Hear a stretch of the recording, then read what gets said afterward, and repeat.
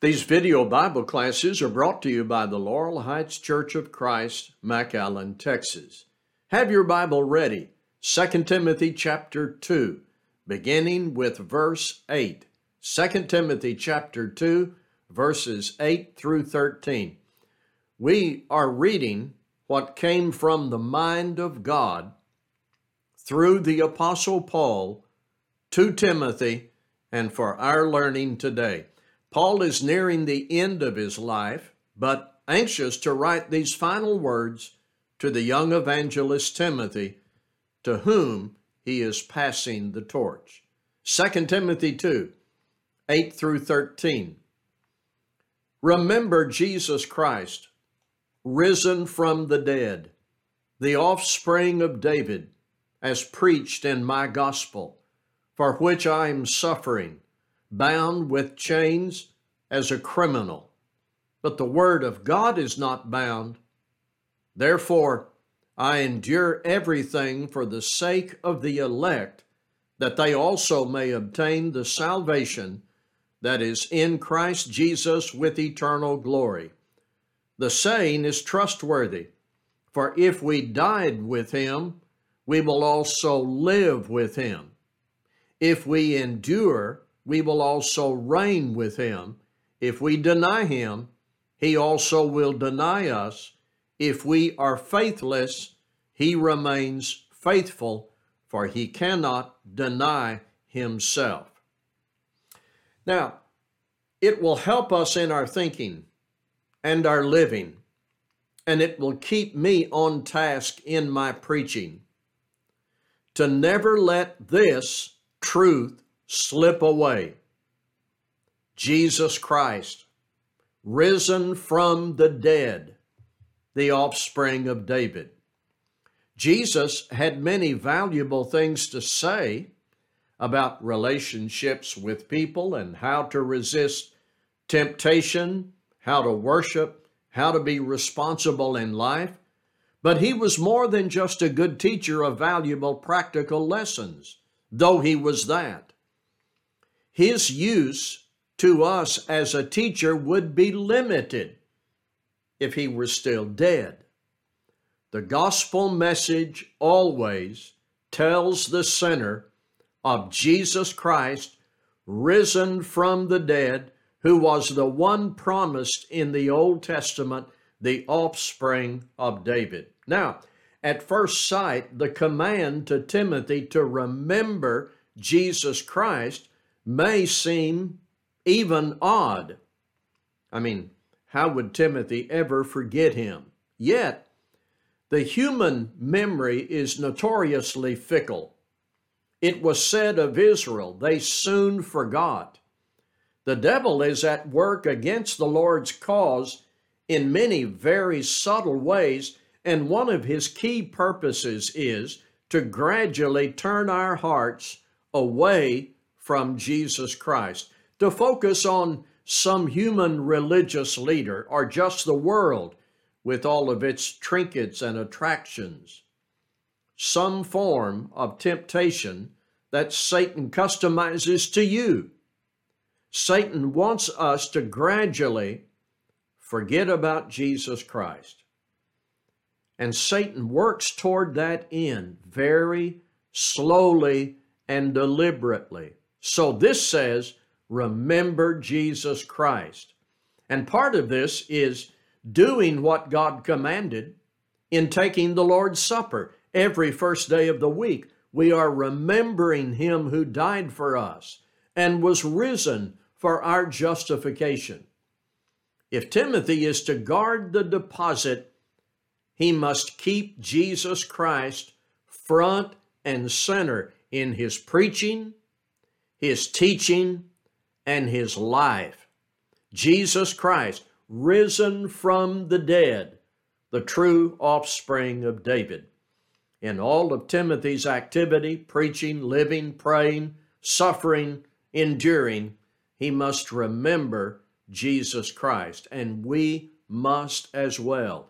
Who Jesus is, what he said, what he did, his death, burial, resurrection, his ascension to heaven where he is now. All of that we must never let slip from our minds and our lives.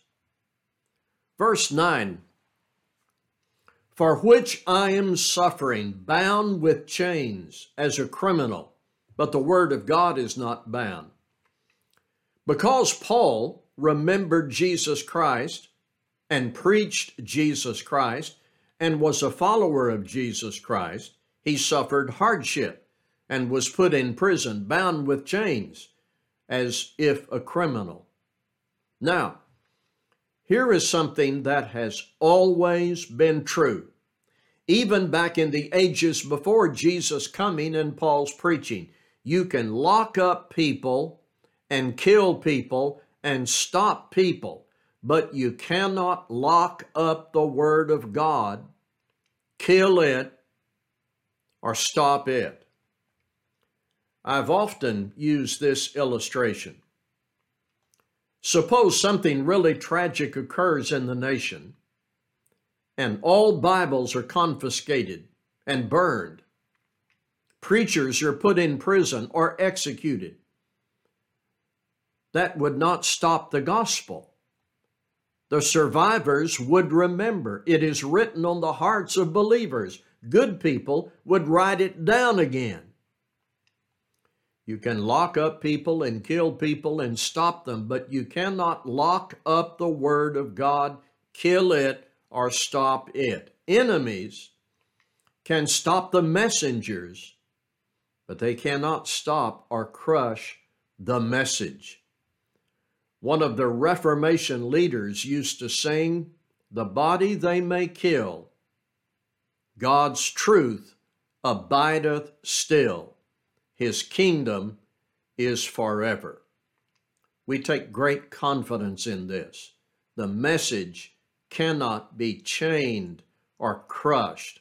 So here's the way our text begins. Remember Jesus Christ, risen from the dead, the offspring of David, as preached in my gospel, for which I am suffering, bound with chains as a criminal. But the Word of God, the Word of God is not bound. Verse 10 is a clear, firm purpose statement. Therefore, I endure everything for the sake of the elect, that they also may obtain the salvation that is in Christ Jesus with eternal glory. This is where we ought to remember Paul's condition, his circumstance. He's in prison. He's awaiting execution. But with sincere determination of heart to write to Timothy, to pass the torch, to awaken the young man to his convictions and zeal. This was Paul's purpose, even to the very end, for the sake of the elect. That's God's people. Paul wanted people to hear the gospel and obtain the salvation that is in Christ to eventually receive eternal glory. So these phrases give the reason why Paul was willing to wear those chains. Paul preaches and writes and lives in Christ, not just his own eternal benefit, but for God's people, and so that sinners can hear the message. It is another case of glory through suffering that is a repeated theme throughout the New Testament. The next part of this is intriguing, rich in instruction, certainly, but with a dimension of intrigue. Verses 11 through 13. 2 Timothy 2, 11 through 13. The saying is trustworthy, for if we died with him, we will also live with him. If we endure, we will also reign with him. If we deny him, he also will deny us. If we are faithless, he remains faithful, for he cannot deny himself. Now, here's the interesting part of this. It is believed by those who study early Christian literature and transmission of the text that this was probably a part of one of the hymns Christians used. Part of the evidence for that lies in the way this is written.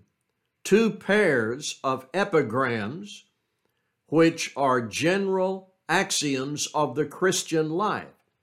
This is the way they wrote hymns or poetry in that era. There is line 1, line 2, line 3, and line 4.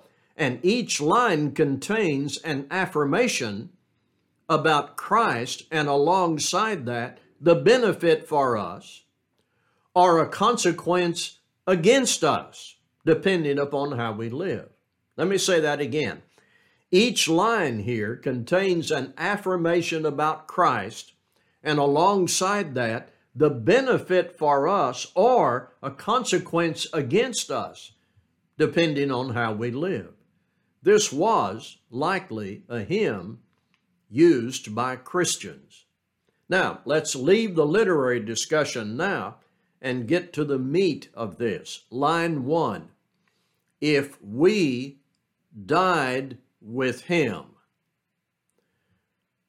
The book of Romans chapter 6 teaches we die with Christ in baptism. We join him in that atoning death to have our sins forgiven. Well, if we died with him, the promise is we will also live with him. Simple. Dying with Christ in baptism, living with him after baptism. Even in denominational commentaries, you'll find statements like this. Most agree that this first line refers to the believer's baptism and the new life that follows. So if the hymn suggestion is correct, this tells us Christians sung about their salvation, beginning with baptism. Line 2 is the first phrase in verse 12. If we endure, we will also reign with him. This ties into the context because Paul was enduring hardship, calling upon Timothy to endure hardship. If Christians take on the hardship, suffer for the cause by faith, they reign with Christ. That's an image of victory with the King. This is important for us to ponder and examine ourselves about because we know that we live in a comfort-prone society. Generally today, people want comfort and convenience, no suffering, no hardship, give me comfort. Christians have to endure pressure and hardship, but toward this good, assured end, we will reign with him. Line 3, if we deny him, he also will deny us. Well, this is plainly a statement about judgment. If we do not endure, if we cannot take it, if we wind up like Phygellus and Hermogenes, Christ will deny us. He will say to those who have denied him and remain impenitent, I never knew you. Depart from me, you workers of lawlessness. Matthew 7:23. Then line 4 in this hymn. If we are faithless, he remains faithful. No matter what we choose to do, good or bad, faithful or unfaithful, Christ remains true, perfect, pure, faithful. We may change, he doesn't. Hebrews 13:8, Jesus Christ is the same yesterday, today, and forever. One primary idea in this text is, these are things you can count on. This saying is trustworthy. This is objective knowledge framed in the promises of this poem or song. God is consistent in his character. Jesus is the image of that consistency, and perfection. So this is trustworthy. From God through Paul to Timothy, remember Jesus Christ, risen from the dead, the offspring of David, as preached in my gospel, for which I am suffering, bound with chains as a criminal, but the word of God is not bound. Therefore I endure everything for the sake of the elect, that they also may obtain the salvation that is in Christ Jesus with eternal glory. The saying is trustworthy, for if we died with him, we will also live with him. If we endure, we will also reign with him. If we deny him, he will also deny us. If we are faithless, he remains faithful, for he cannot deny himself. Let's go to some wrap-ups before we go further. Some wrap-ups. Looking back, let me pause the video and pull up my wrap-ups.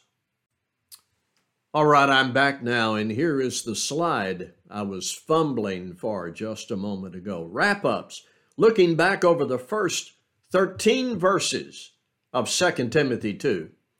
The Apostle Paul seems to be hammering home a single lesson about the discipline of faith that equips us to have endurance. The analogies that we looked at last time, soldier, athlete, farmer, all three involve hard work and endurance. The experience of Christ and Paul, suffering, and then the Christian who only through endurance can share victory with the King. At least a primary concern in all of this is the discipline of faith that equips us to have endurance. We have that, and we develop that through Christ, who strengthens us through the activity of our faith in him. That's in Philippians chapter 4 and verse 13. We should not, therefore, expect everything about the Christian life to be easy, but rather there should be an expectation of suffering, but suffering that takes us to glory. If we endure, we will also reign with him. If we settle into the comforts of this present world and demand an easy, convenient, pain-free existence, how will we do under pressure of persecution or unexpected tragedy? There should be an expectation of suffering, which should be met with the endurance and courage of faith. We must keep Christ at the center of everything. His deity, his authority, his love, his teaching, his promises. Everything we believe, teach, and do must be centered in him. Remember Jesus Christ, risen from the dead, the offspring of David. Paul said, as preached in my gospel. And there is in this passage the immutability of God, that God is faithful and Christ is unable to deny himself. Something you can study further in James 1:17. Every good and perfect gift comes from God. And Hebrews 6 verses 1 through 6, the immutability of his counsel, by which it can be said, God cannot lie. 2 Timothy 2, 8 through 13. Come back and be with us next time. Thank you for viewing this video.